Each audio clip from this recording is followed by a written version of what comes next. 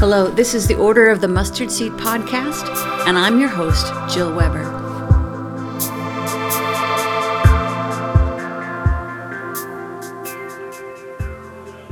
So we're here in Hamilton, Ontario, Canada.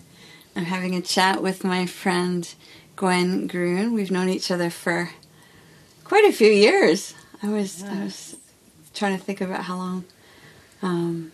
7 years? 7 years? Seven and a half, longer? Yeah. So Gwen and her husband bring leadership to the Greater Ontario House of Prayer, which is the community that I was involved with in Hamilton. So when I moved to the UK, I left it in Andy and Gwen's capable hands, but I'm back visiting.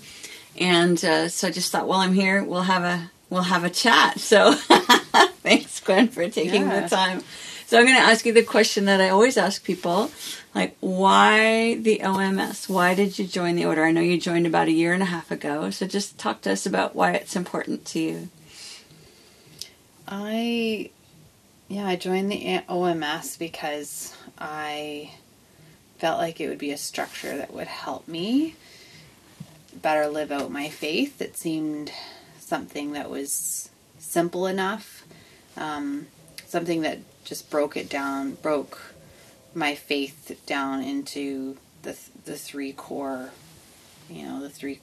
core vows, and that those vows would be something that then I could customize in my rule of life. And I liked the intentionality behind that, like just making choices and goals for how I want to live as a Christian, and having a structure to help me, and a kind of accountability system to help me live that out.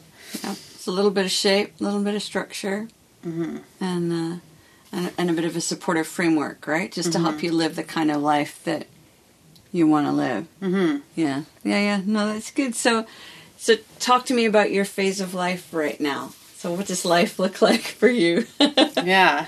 So a lot of small children. I'm the mother of four kids, ages 7, 6, 4, and 1, and also homeschooling. So I'm home full-time homeschooling, and it's loud and full of energy and life and tears and all of the above. Yeah. Lots of opportunity for spiritual growth. Oh, yes.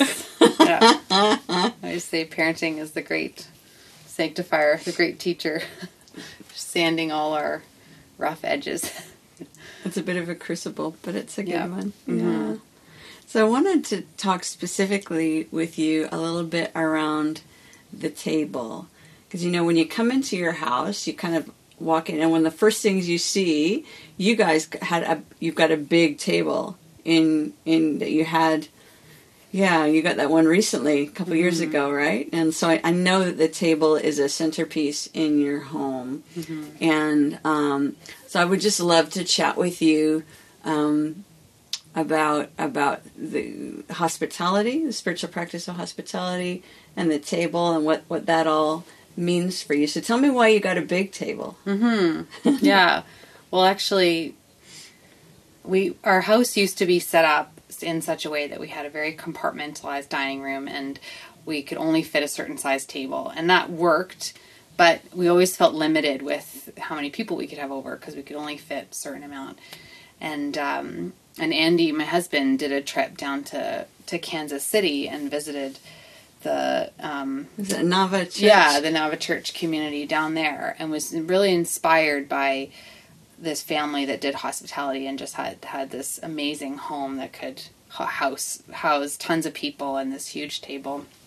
And he came home, and we'd been thinking of renovating for a while, but he came home and said, we need to do this renovation that we've thought about. We need to knock out these walls so that we can have this huge table, or at least have the possibility of extending our table so we can fit more people around. So you're saying if people go down to Kansas City, they'll come back and get a sledgehammer and start taking that to their homes. Yeah, and this a bigger vision of what we could use our home for.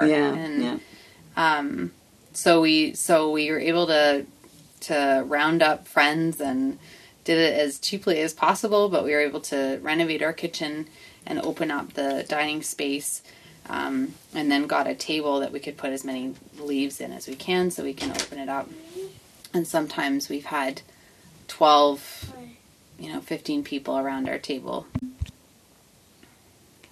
So we got a table that we could put many leaves in and extend the table so we can fit a whole pile of people around it. And it's been really fun. And we host, for the Go Hawk team, we host a weekly staff lunch, so we're able to fit a whole bunch of people at least once a week, and then other days too.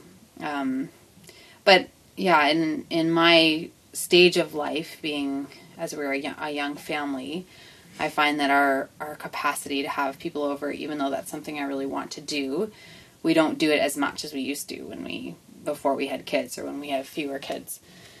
So for me, hospitality right now is mostly just with my own kids and with my own husband. But I've learned to recognize that is hospitality too. And that how we relate to one another around the table is a training ground for them when they leave our home and join other people's tables or host others at their table. They're learning practices around the meal times and the importance of eating together. So it's important. It's an important time, even though it's not like we're always having people in and out all the time, because we do need to protect our own family time too, and protect those rhythms. So finding that balance. Talk to me about, you used the word practices. So tell me what some of your practices around the table are. What are some of the rituals, some of the things you guys do together around the table when you gather for a meal? You and your 4 children, and occasionally your husband. Yes. At the end of the day, he's there. At the end of the day, he joins. Yeah, it's an important time of coming together. We always start by setting a table. Even, breakfast and lunch are more casual, and dinner we try to make a little more special. But I notice you have candles at dinner. Yeah. You've got candles and you light them, and yeah. Yeah, so there's the ritual around setting the table, and it's chaos. I mean, I'll totally admit that. Like, I say it's a ritual, but it's not a perfectly harmonious ritual. There's a lot of messy ritual. It's a messy ritual, yeah. But we still do it. And clear off whatever's been used that day.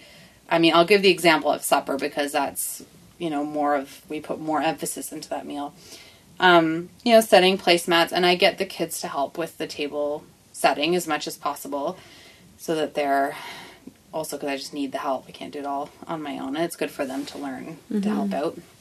So set the table, light candles. We usually have some kind of sometimes a seasonal centerpiece, just to remind us of what's going on in nature. And we had little place name things today or yesterday. Noah made us all name tags for our spots at the table. Yeah. So my eldest Noah likes when we have a bigger group and more. He likes to make name cards for people just to make the assigned seating. Yeah. And then that is also nice for a person when they come to the table to say, "Oh, there's a spot just for me with my name on it." With my name on it, and it's this extra. And that's only for special occasions, but that's a fun little detail.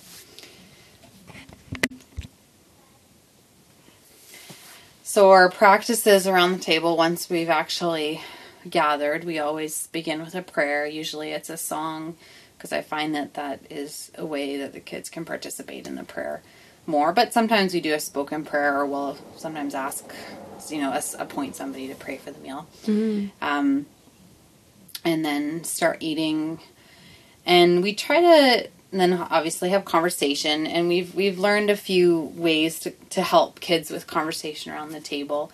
I think the table is a really important way for kids to learn listening and manners, and it's more than just eating, but it's the social aspect of eating, and taking turns talking and asking good questions, and those are things that we can model and teach for our kids. So one thing we do that works well is we do go around the table and everyone shares a rose and a thorn and a bud. So a rose was the highlight of your day, thorn was the low point, and then a bud is something you're looking forward to the next day. So that's something, and then we really enforce the kids to listen when other people are talking and take their turn. It's just tricky when there's 4 of them. Yes, it is. Yeah, and sometimes they talk over each other, and one point might spark spontaneous conversation, but yeah. We'll try to bring it back, and it'll make sure that everybody gets equal time to share, because we've noticed that there's more talkative people at the table, and some in our our own family of 6, and some more quiet ones that just won't end up saying anything unless they're given a space to talk. So it's a way of facilitating that makes sure that everybody gets time to talk. So that, trying to think what else for the questions. I think in the morning too, you have a devotional time at the table, don't you? Morning? For a while I was. I haven't done it recently, but I was reading a psalm in the morning for a while, and that was a good practice.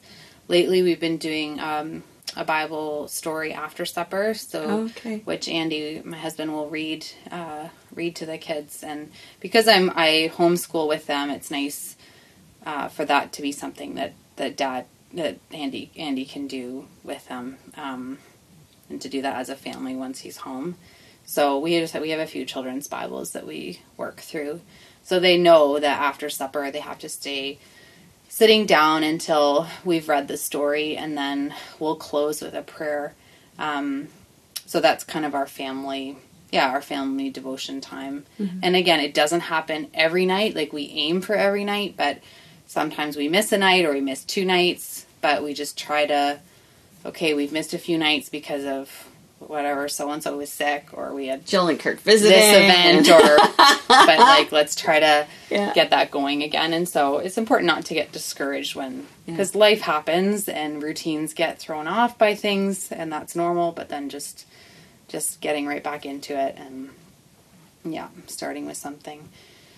So the kids do sit at the table, and they've learned to sit until the Bible story is read. At supper, if it's during the day when it's just me and we're not doing the Bible thing after supper, then they still have to. There's some rules that before they can leave the table, they have to ask to be excused. They have to thank the person who cooked, which during the day is me. They have to thank me for the meal, and take their own dishes away. So helping to clear the table.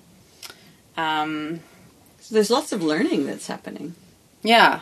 And with children, there's so much repetition and reminding that is required, but it's worth it, because eventually, with my oldest, he doesn't need as many reminders as the younger ones, because these things he's been doing them since he was really little, and then the younger ones start to then learn from the older ones too. Mm-hmm. So, and we had it the other day when the staff, the GoHop staff team was over.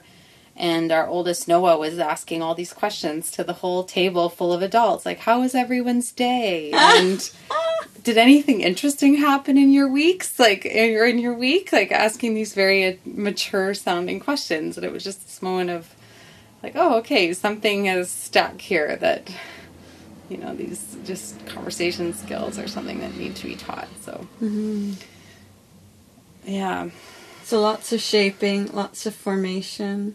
Time together, even cultivating the spirituality of your family, not only in some study and prayer together, but spirituality in terms of just how we are with each other, right? All of that stuff is happening at the table. What's the biggest challenge? The biggest hospitality challenge, the biggest table challenge for you as a family? Yeah, for me, at the supper time, it's hard for me to want to be fully present, because that's my most tired time of the day, when I've been at it all day with the kids, and then supper time can kind of feel like this, one more thing to We're nearly there. One more ritual to get through. Bedtime is coming. Yeah, it's like we're almost at the finish line, and yet I know it's also this really special time of the day too, or it's it's so. But then the reality of just tiredness and kids screaming, and it's hard. And it's a hard time of day for kids too, because they're not at their best at supper time at all. Like they're tired too. So, which is why we don't have a lot of people over at supper time, because it's not anyone's best hour, and it's very difficult to get adult conversation in that's not interrupted. And what we've learned with the adult conversation is just, that's not the place to have exclusive adult conversation. When there's kids around the table, it's not fair to them for adults to be trying to kind of talk over them or... I love what Elijah said at lunch yesterday. He was like, only talk about what we can understand. Yeah. Because he wants to be part of the conversation. Yeah. Right? He doesn't want to be excluded. And I think that's something that's so important in hospitality, and good hospitality is inclusive. Good hospitality is making space, making what's happening at the table accessible for everybody at the table. And those kinds of lessons are maybe feel more challenging in this phase of life, but I think our children are good teachers, right? In terms of letting us know how what they need and I don't know. And how they feel included or not included, and they know right away when we're talking about something that's way over their head, and they don't like it, and often they start acting out, like I think just attention seeking, because they feel ignored at the table. So and I would say that when I was talking earlier about the exhaustion piece and not having the energy every night, feeling like I don't have anything left by supper time to be present and engaged, it's a good reminder that we need to be drawing on a greater source than our own strength, and that we can pull from the Holy Spirit within, and finding strength when we didn't even think we had it, to take a deep breath, and sometimes it's a choice, like in those supper times when I really don't want to be eating at a table full of people. I'd rather be by myself in that moment if it's been a hard day or whatever. But in that moment, choosing love and choosing patience and choosing to be kind. Yeah, choosing to be kind, and it is a choice, because it's not always something that you're inclined to do naturally in that moment. So, So the table really is a centerpiece in your home. Right? I mean, you do other stuff at the table in terms of the homeschooling and stuff, but your meal times together, your family, cultivating your family spirituality together. I think it's interesting, too, when we think about Jesus' ministry, the table was really a centerpiece. So much happened around tables. So much formation happened around tables. Like, he really was quite strategic in his use. Even, there's even some of his stories where you can tell by the parable he's been watching the social dynamic around tables, and who's included and who's excluded, and who's given preference and who's pushed to the side, and he uses those as illustrations, teaching us what life in the kingdom can look like and what barriers to life in the kingdom are. And so much is just learned at the table. So what's been the biggest lesson for you as you've been cultivating this place of hospitality with your kids, as you've been cultivating the table? What's the number one thing that you've learned about maybe yourself or God or hospitality in general? Yeah, that's a good question. That it's important to do and keep doing it, even when it's hard. Yeah. Keep doing it. Keep eating together. A lot of people don't. Yeah. Right? So many families eat in front of the television, or in front of their separate screens, or the actual family table time, a family meal together is not the cultural norm today. So even if it's hard, I interrupted you. Sorry. Even if it's hard, keep doing it. Yeah, and keep doing it, and expect. I mean, yeah, you asked me what things I've learned, but to expect chaos. Chaos is inevitable, and it's normal. Like when you're eating together, it's not. Let go of expectations of perfection, or just what it's supposed to look like. Even with grown-ups. Yeah, it's not going to be perfect, and the food doesn't have to be perfect. But the point is that you're sitting around the table and you're facing one another. And I think, kids need that more than we think they do, and they can't articulate that. But I know, when we've had busy mornings, like one of my kids goes to kindergarten in the morning, so if he's been gone, and we've had activities, and then we're just coming around the lunch table, and it's just a simple midday meal. It's nothing fancy, but there's something about just, and my husband's at work, so it's just me and my kids, but we're all facing one another, and it's like this breathing moment kind of in the day when we can check in with each other, and how is everyone's morning? How is your morning? How is such and such? And it becomes an anchor point really in the day. And I've learned the importance of me actually eating with them too. And stopping. It's an important time for me to stop and eat. And it's tempting to be busy to kind of, okay, they're eating, I'm going to go use this time for something else or do dishes or something. But they don't. Everything falls apart when I'm not sitting there with them. It needs to be all of us sitting for it to be what the full potential of what it can be. Yeah. And they know when they have, when I'm present with them or when I'm not, they can tell. The importance of presence, that face-to-face contact, checking in, is that anchor point in our day when there's all those ups and downs in our day, but having such a good, healthy rhythm. Yeah. It's a good, healthy rhythm. Can you maybe pray for our listeners? Maybe there's moms out there who, are struggling with hospitality in the context of their kids and the table, and maybe there's people who don't have a table to sit at and people to eat with. Maybe just pray for us and yeah. Mm-hmm. Yeah, I'd love to. Dear Lord, thank you for this time together to talk about the subject of hospitality that is so near to your heart. Thank you that you are the perfect example of a host, and that you are so open to us and welcoming us with open arms. And Lord, thank you that hospitality is so broad that we can be hospitable to those in our own immediate families, and we can be hospitable to the stranger, and we can be hospitable through food, but we can also be hospitable in our everyday interactions, and hospitable in our own hearts, and having an openness.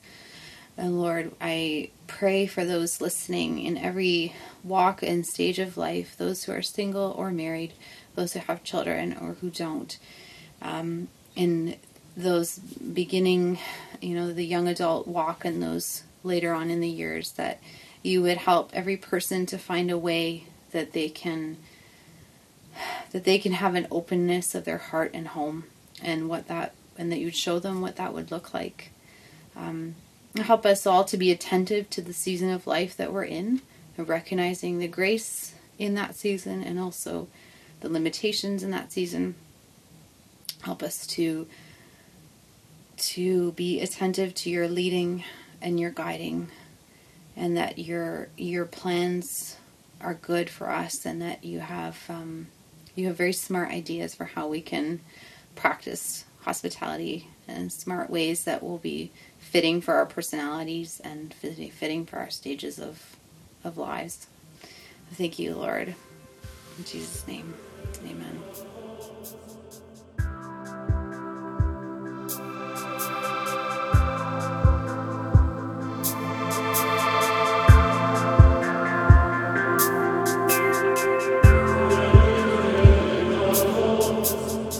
thank you so much for joining us for this episode of the Order of the Mustard Seed podcast. For more information about the Order, you can find us at orderofthemustardseed.com or on Instagram, Facebook, or Twitter. May God grant us grace as we follow His invitations to be true and to be kind and to go.